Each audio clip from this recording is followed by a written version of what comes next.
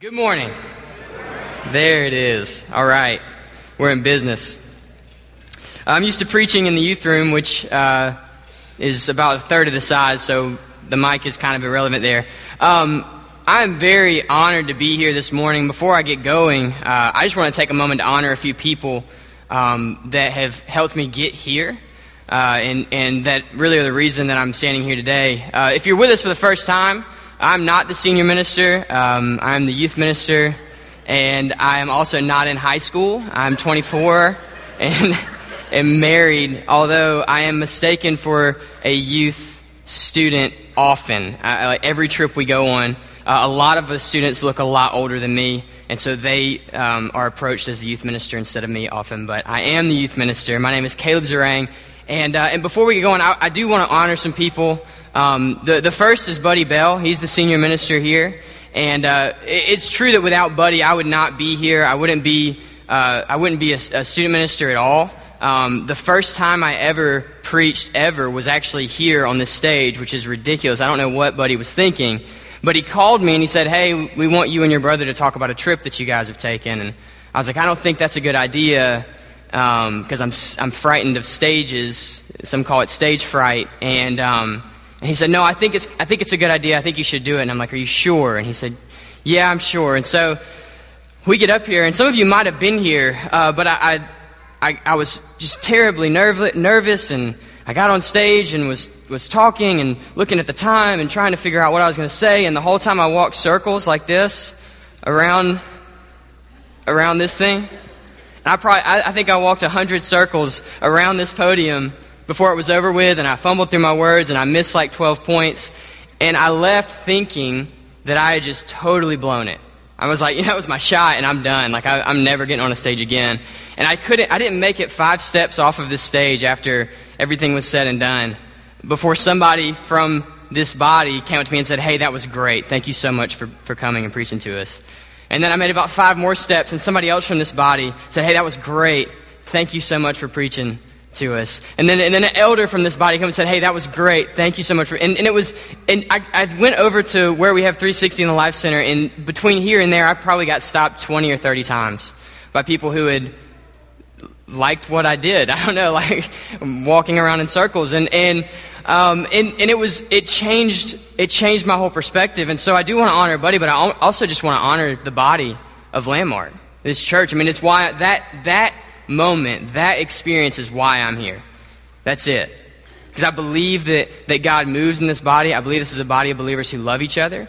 And I believe that this is a place where people can come and feel accepted and welcome. And so if you are here with us for the first time, you are welcome. We are glad you're here. We're glad you could be here. I want to encourage you to come back and hear Buddy speak. He's a great communicator, and I know you'll get something from him speaking. But I hope you get something from me speaking this morning as well.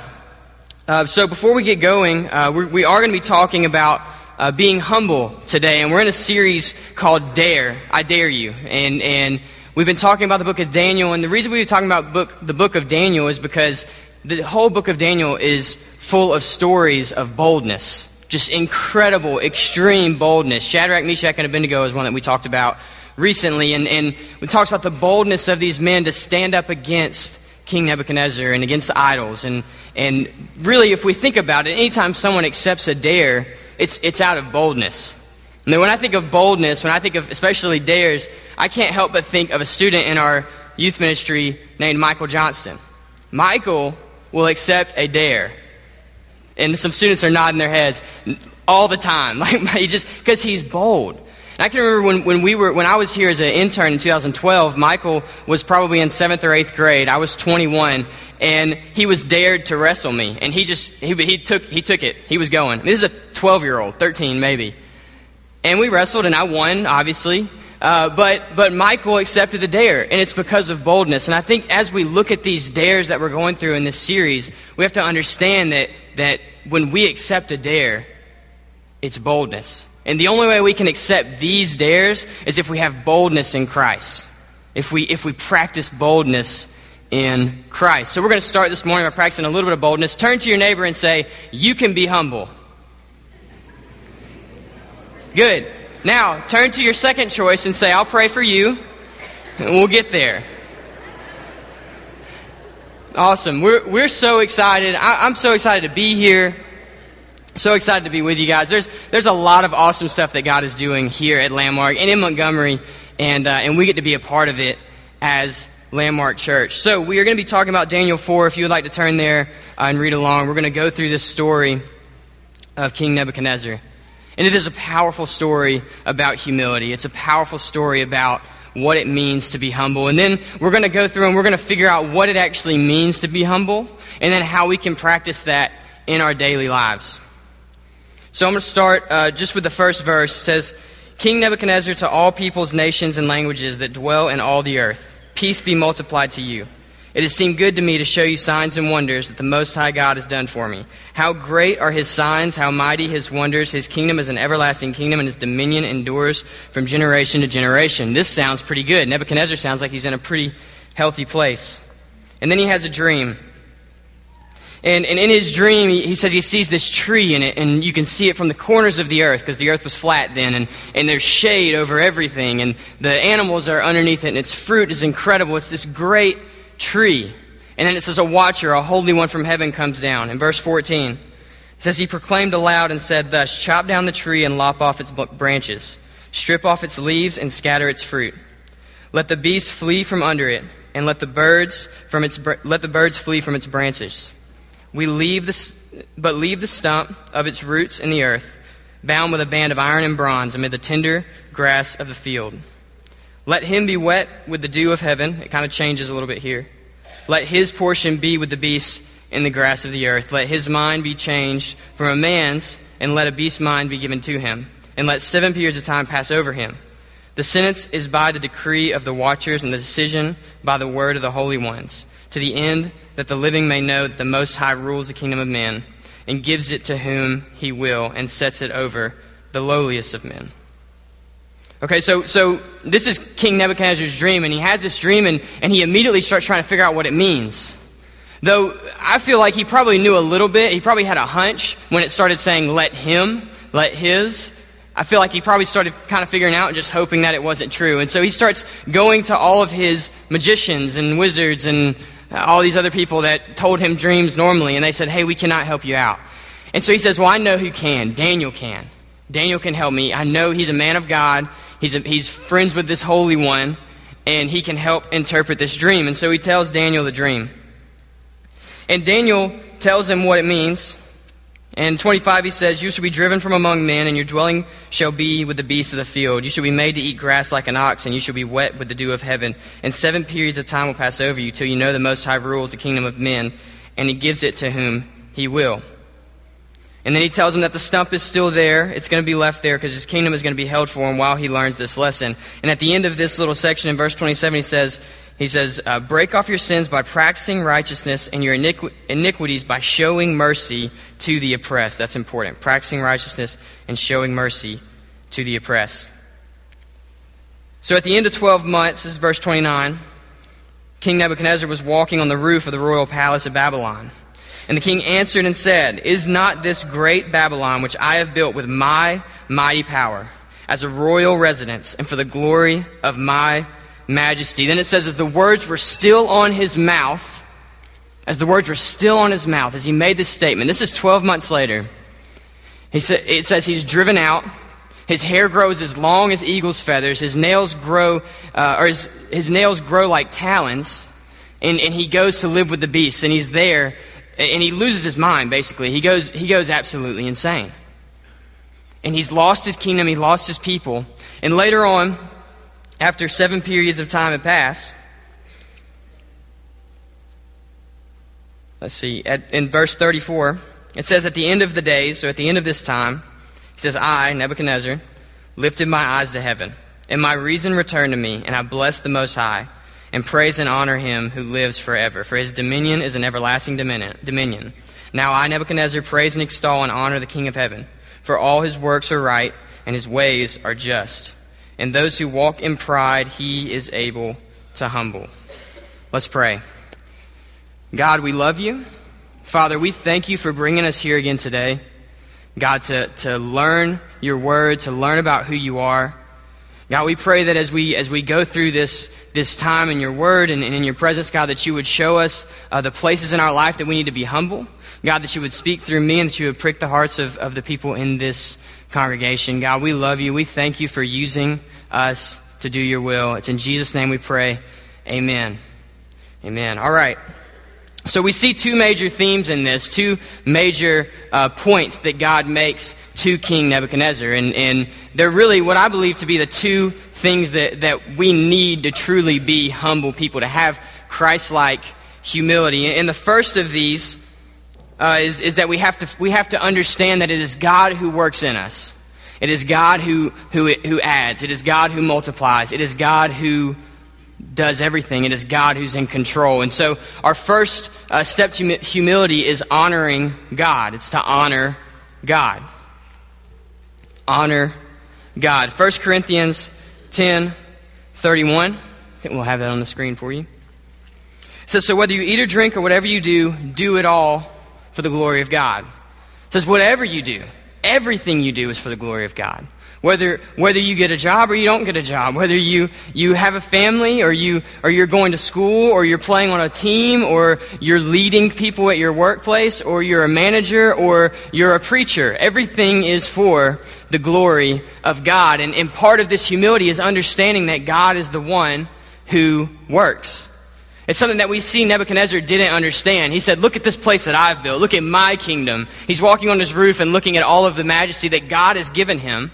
And God has shown him many, many signs. We see that in the beginning of the chapter, that it is him who adds, it is him who built this kingdom for him.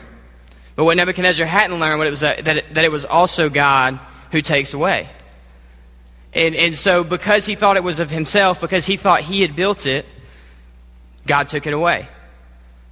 And he comes later to learn that it was God who gave it to him. And we see that in that last verse, where he says, I praise and extol and honor the King of heaven, for his works are right and his ways are just. And those who walk in pride, he is able to humble. Now it's interesting to me, because I believe the second theme after honoring God is to honor people.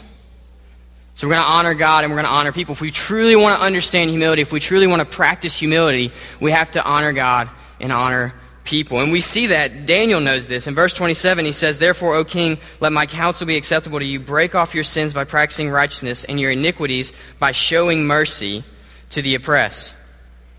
1 Corinthians 10:24 says, no one should seek their own good, but the good of others. No one should seek their own good, but the good of others. See, the second part of humility, the second part of walking in humility is seeking the good of others, is honoring other people. It's what God's heart is for. I heard a story the other day on humility, and it was from a secular speaker. It wasn't like a preacher or anything, but he was talking about great leaders. And he was talking about people who exemplified humility. And he told a story of Sam Walton. He said that Sam Walton, he's the owner of Walmart. He's huge $1 billion empire. He basically invented the supermarket. And Sam Walton was down in Brazil visiting friends. And as he was there, he kind of disappeared. And they said he did that every now and then. And he was kind of a loner, so he would disappear sometimes. And they didn't really think anything of it until they got a call from the police station. Not the police station in America, the police station in Brazil, which is different than the police station in America. And they called him and they said, hey, we've got someone. We think he's yours. He says his name's Sam. And they're like, whoa, you can't put him in jail. You don't understand. This is Sam Walton. He owns Walmart. You can't put this man in Brazilian jail. Like, he won't make it. And so they go to pick him up, and they get Sam in the car. They say, Sam, what were you thinking? What were you doing? And he said, oh, well, I was crawling around the floors of the supermarkets here. And they're like, crawling around the floors? What were you doing crawling around the floors? He said, I was measuring the aisles to see if they had figured something out that I didn't know yet. And what we see in that is that Sam understood this principle of honoring people. He understood that he could learn from anyone. And I think that's kind of what honoring people looks like, is knowing that we can learn from anyone, no matter the age, no matter where they're from, no matter anything. We can learn from anyone, and we can honor anyone. When I was kind of going through this and trying to figure out what humility meant, what does humility actually mean? Because we say it a lot, but it's kind of a broad definition. I was talking to my wife, Kayla, and I said, who's the most humble person you've ever met? And she kind of sat there for a minute and said, well, I don't know, who's the most humble person you've ever met? And I was like, well, you're avoiding my question. I really need to hear this. But it got me thinking. I started thinking about the most humble person I've ever met, and that person's name is Jordan Williamson. And Jordan is in his mid-30s. He's a church planter, kind of a Paul figure, and he plants these churches all over the Southeast. And Jordan is just an incredible person, but he is one of the most busy people I've ever met in my entire life. And I remember hearing about Jordan for the first time because I had some friends who had met him, and they were like, man, Jordan's awesome. We love hanging out with Jordan. And I thought he was like a 20-something-year-old because of how they were talking about him and how much they loved him. And I said, well, who is this Jordan guy? And they started telling me about him. They said, you need to go get lunch with him. And I was like, I don't think I can get lunch. Like, I don't think he's going to have time for me. I don't think he's going to be able to fit me in. Like, this guy's one of the busiest people that I've ever met, and I just don't think it's going to work. And they're like, no, he makes time for people. Like, that's who Jordan is. He makes time for people. And so I met Jordan for the first time a few months later, and I realized that this was the person that my friends had talked about. And while we were talking, I thought, I'm just going to try this. I'm going to try to get lunch with him. I said, hey, Jordan, can we get lunch sometime? He said, yeah, when's good for you? Now, I'm a college student. I got time. I had so much time. I could go to lunch whenever. I could go to lunch at dinner time. It didn't matter because I just had time. But he told me that I could pick, that whenever was good for me, he would make time to go. And that left a lasting impression on me because this man who was important, this man who was a lot busier than me, he had a family, he had kids, he had responsibilities, was willing to make time, was willing to go out of his way to spend time with me. And it showed his humility tenfold. And to this day, he is still one of the most humble men I've ever met, just because he just loves people and he loves God. And so I think if we truly want to be humble, we have to do the same thing. Mark 12:30-31. This is Jesus talking. He said, you shall love the Lord your God with all your heart, with all your soul, with all your mind, and with all your strength. The second is like this. You shall love your neighbor as yourself. There is no other commandment greater than these. So this is what God's about, is loving God, loving God, honoring God, and loving and honoring people. So they're good, but how? How do we honor? What does honor mean? How can we honor something? Honor is not a word we really use in our culture very often, and so I kind of wanted to break it down for you and help you understand how we can honor people. And I think the way we honor God, really the way we honor anything, is by devoting our time to it. Right? Time is the most valuable asset we have. It's the most valuable currency we have. No money is worth our time. Time is, we only have so much of it. We can't get any more of it. It's just time. And the way we honor people is by giving them our time. The way we honor God is by giving God our time. We honor Him by being here on a Sunday morning. There's 1,000 other places we could be on Sunday, but we came here to honor God with our worship, to honor God with our praise, to honor God with our prayer. Honoring God means giving Him time. And I think there's something very important about the first of our time. We're kind of doing this in the morning even. But there's a law in Bible study. They call it a law. But when you're starting to learn Bible study, something that they teach you is, the law of first mention. Meaning, when you read something in the Bible, if you want to know more about it, you go back to the first place that it was written, and you'll learn kind of its most pure form. And I think there's something to this whole first thing. And spending time first, giving the first fruits of our labor. We see that with Cain and Abel. I think that God has something, He honors the first. And I believe it's the same way with our time. When we give God the first of our time, I believe He honors it. And so what that looks like in my life, and some ways we can do that, is something that I teach our students, is the first 15. And the first 15 is the first 15 minutes of your day. Spend 5 minutes in worship, 5 minutes in the Word, and 5 minutes in prayer. Connecting with God in all three ways. And that's kind of like when they come to me and say, hey, I really want to spend time with God, I just don't know how. I say, hey, first 15. Like, this is where you start. And just get with God in the morning. And you don't have to do it a long, long time. You just have to do it consistently. And it'll build, and you'll grow, and you'll move closer to God, and you'll honor Him with that first. The next thing that we've been doing here at the church, we have the 40 days of prayer, as Andy talked about. The students have actually been doing 21 days of prayer, which I don't know if all of y'all have heard about this, but they've been meeting in the mornings at 6 a.m., from 6 to 7 a.m. to pray. to pray for the city, to pray for their schools, to pray for you, to pray for your prayer requests, and just to pray that God will move in their lives and in the lives of the people around them. And so our students have been gathering. This is not like a short-term thing. They've been doing it for 2 weeks. We've got another week left. We've even had some parents coming. Steve Borland's been there every single morning to pray with us. And it's just been incredible. We have seen God move so much. And we've seen these students getting up at 5 a.m., some driving 30 minutes to be here in the morning at 6 a.m. to pray, to give God their first. And we see God working, we see God moving because students are honoring Him with their time. It's incredible. It's an incredible thing to be a part of, and it's so awesome to see God move. The point with that is that we have to seek Him first. Matthew 6:33 says, "But seek first the kingdom of God and His righteousness, and all these things will be added to you." So we need to seek Him first. The second step is the step for others, and it's that God's agenda is others. God's agenda is others. That's why you feel good when you help other people. It's because that's what God's about. He's about other people. And so that's what God's agenda is, and if that's what God's agenda is, that's what our agenda needs to be. Like I said with time, it's the same with people. You know, when we give people our time, we honor people. And I looked up the top 3 happiest jobs according to Forbes. And I just wanted to see if there was a correlation here. And the first one was a school principal. And if you've ever met Doug Prater, you know that one's true. It's definitely true. That's got to be the number 1 happiest job. The next is a head chef. And then the third is a loan officer. And I thought, what in the world do these things have in common? Like, why are they the happiest jobs? And the answer is they all take care of people. They all watch after people. They all devote their time to other people to help them feel better, to help them through life, to help them, through life.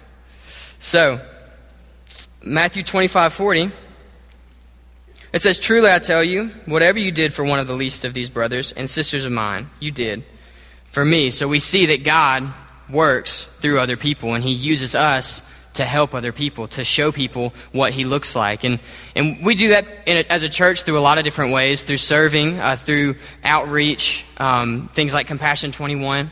We also do that through small groups. You see I have a small group shirt on. There's small group shirts throughout this entire building. And our small groups are basically a way for you to connect with other people. You can connect with people on a Sunday, and you can say hey, and you can catch up on your week and everything, but there's something about meeting in a smaller group every single week that just changes things. You know, we believe that your life is going to change when you make relationships, strong relationships with other people. And so these small groups that we have them in your lifelines. They're here for you. They're here to help you build relationships and grow and mature and become more humble, become more like Christ. See, I believe that this city doesn't need a great sermon.